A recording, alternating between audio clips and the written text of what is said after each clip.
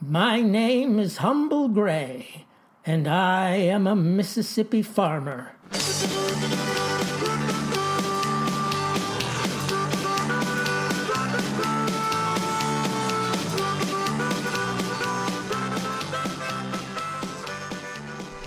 Strange phenomena are born, ladies and gentlemen. Strange phenomena indeed. Started last Thursday when yours truly headed to the fields to see if the sorghum had reached half bloom.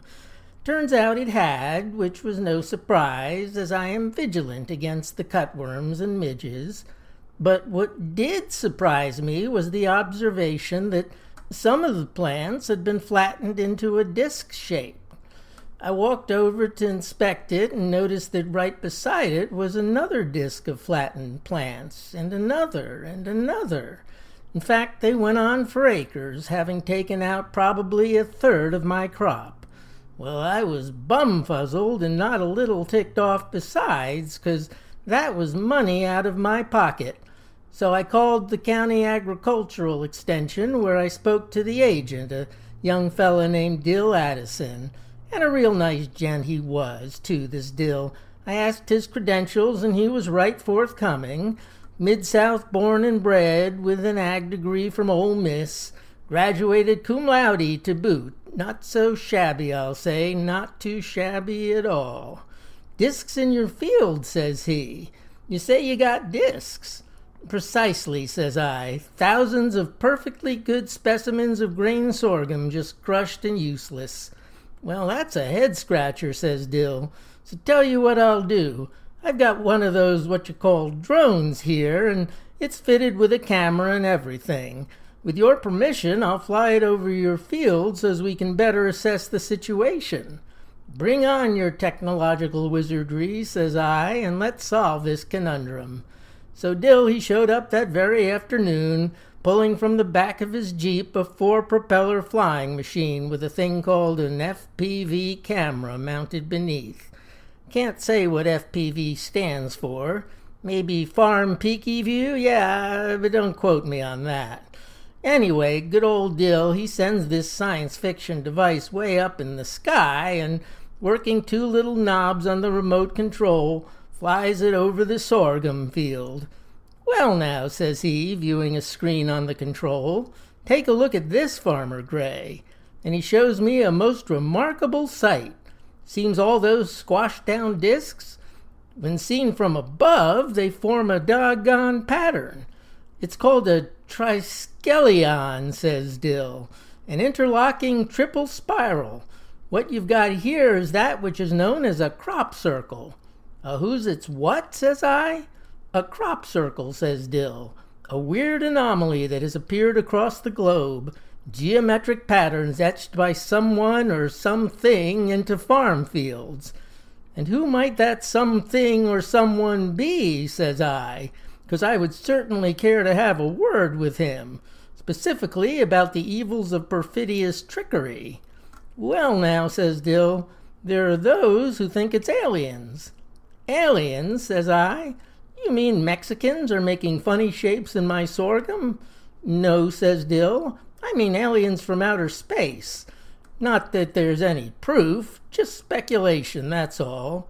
"Sorry," says I, "but that doesn't hold water. Little green men traveling countless miles across the airless void just to bedevil me with their handicraft? That stretches credulity." "And what do you think would make more sense?" asked Dill. "I don't know," says I. "I guess if you'd have told me it was Jesus coming down from heaven, using his holy powers to give me a sign, now that I could buy. Of course, there's a third possibility," says Dill, "which is maybe some of the local boys did it as a joke." So I looked again at the complex symmetrical shape on the screen, and then I sighed and said, "Considering the average GPA around here is 2.7, the idea that any of our children could have done this is crazier than aliens." "Fair point," says Dill. A few minutes later, drone in hand, he said he was sorry he couldn't offer me some better resolution, but I thanked him for his time and he took off. Then I looked out over my devastated field and shook my head. If that's you, Jesus, thinks I, why you messing with my sorghum? But Farmer Gray is nothing if not prepared for adversity. You don't spend a lifetime wrangling with the soil and battling the elements just to be knocked flat on your back by bad luck. No, sir. You do as I've done, which is protect your crop. Protect it with a policy from the Guaranteed Farm Fellows Insurance Company, a firm whose motto, "Take it easy, we're here," instills supreme confidence in their product. So I telephoned my agent that very afternoon. A fine gentleman goes by the name of Henry Price. And when he gets on the line with a cheery hello, I say, "No time for pleasantries, Henry. There's been mischief at Gray Farm." "Mighty sorry to hear that," says he. "What seems to have occurred?" "Lost a good 12 acres of sorghum," says I. "Maybe more. It's hard to estimate." "Goodness," comes the reply. "What was it? Hail? Drought? Blight?" "Jesus," says I. "Beg pardon," says Henry. "Jesus," I repeated. "Our Savior has struck down my crop." How so?" asks Henry. "He took his mighty finger," says I, "and drew funny pictures in it." "Funny pictures, you say," says Henry. "That's right," says I, "funny pictures. And now I need recompense." "Well, Farmer Gray," says Henry, "let me take a look at your policy." And I could hear him tapping on the keyboard at his desk. "Now," says he, "I brought up your file, and, well, I see root rot, leaf spot, cyclone, flood, and fire, not to mention numerous other natural disasters. But artwork from our Savior, it's just not listed."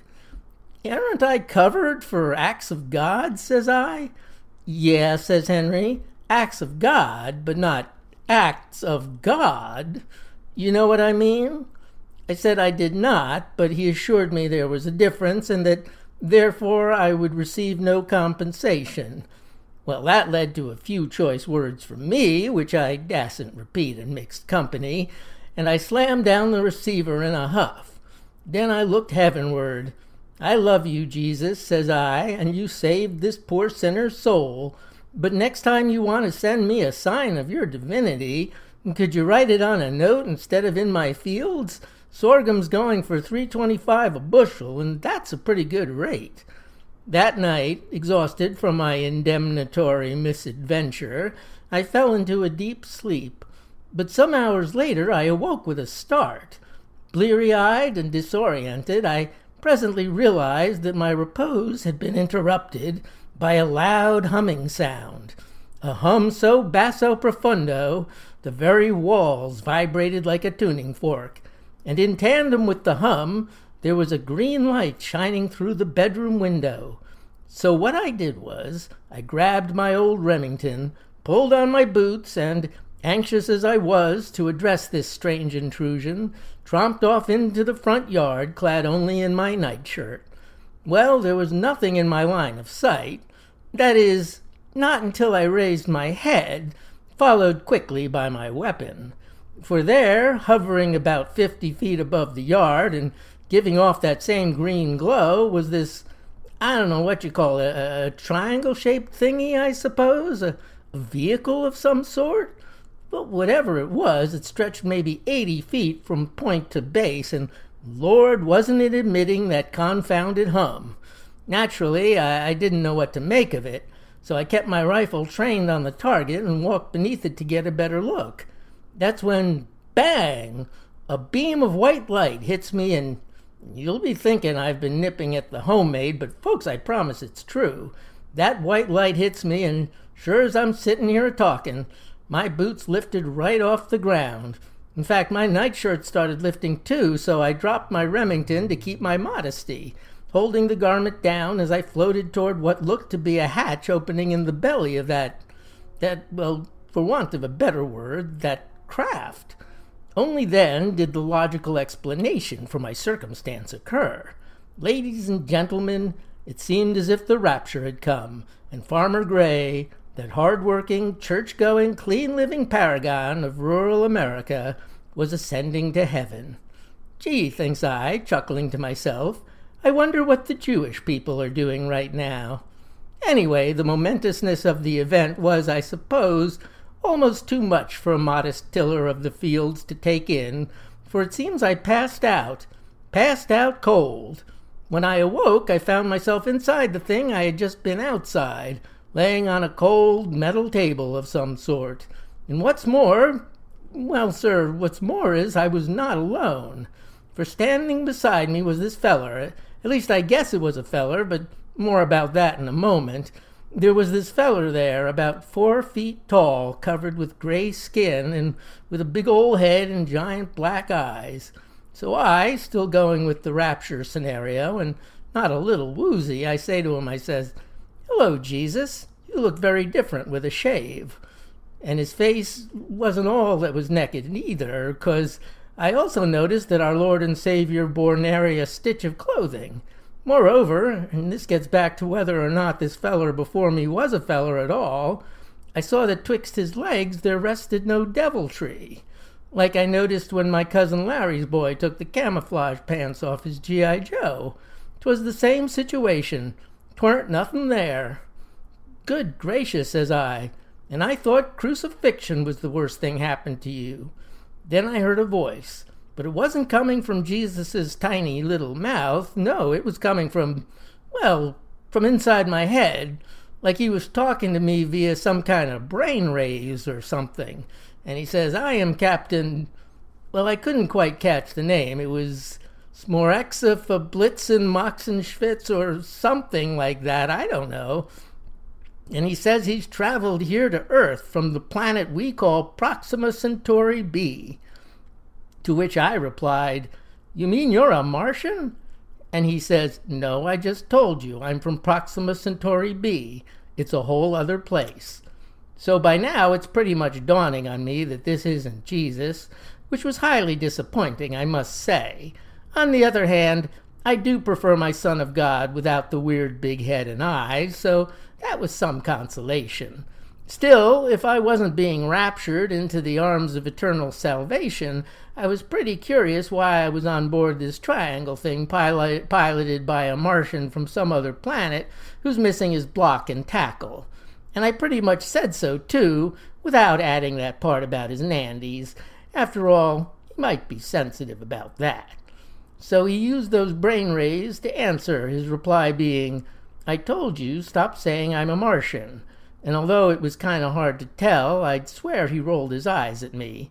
Then he continued with, "We left you a message in your field last night, which should explain why we're here."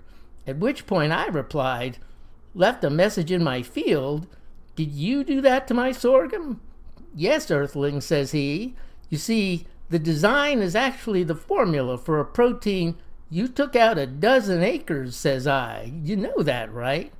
"A formula for a protein," the Martian continued, "that could end human disease." "I was fixin' to clear $50 an acre," says I, "and that ain't chicken feed, though I could have bought chicken feed with the money, quite a lot of it, too." "End human disease," says the Martian. "All you need do is summon the world's greatest scientists to your farm." "You got a ray gun that'd work on my insurance company?" says I. "Not a death ray gun, but one that'd make 'em pay me the money I'm owed, for what you destroyed." "Summon Earth's greatest scientists to your farm," repeats the Martian, his brain now sounding a bit exasperated, "and tell them to decode the molecule. Because we're talking a loss of like $600, says I. "Maybe that doesn't sound like a lot of money to you Martians lolling about in your fancy outer space mansions, but to a farmer, that's it," shouts the brain voice. "Call me a Martian just one more time. Just one more time." Says I, Martian? Next thing I knew, I was waking up in the sorghum field, and it was dawn. I limped back to the house, experiencing terrible pain in a place I daren't specify, almost as if a long metal probe had recently been inserted there. What's more, I sensed that there was something different in the sorghum from the day before, so at 9 o'clock I called Dill again over at the extension. "Say, friend," says I, "could you bring that flying thingamabob back over here? I need to take another look at my crop." Showed up around 10:30, and before you know it, got his camera airborne again. "Oh, golly," says Dill, showing me the screen on his remote control. "I hardly know what to make of this." I could understand his consternation, for the screen revealed that the pattern from the day before had been erased, and in its stead, well, there were 2 words. The first began with an F, followed by 3 more letters, and the second was Y-O-U. "What do you suppose it means?" asked Dill. "I'll tell you what it means," says I. "It means I'm out $600. "Yes, sir." Play me out, Zeke.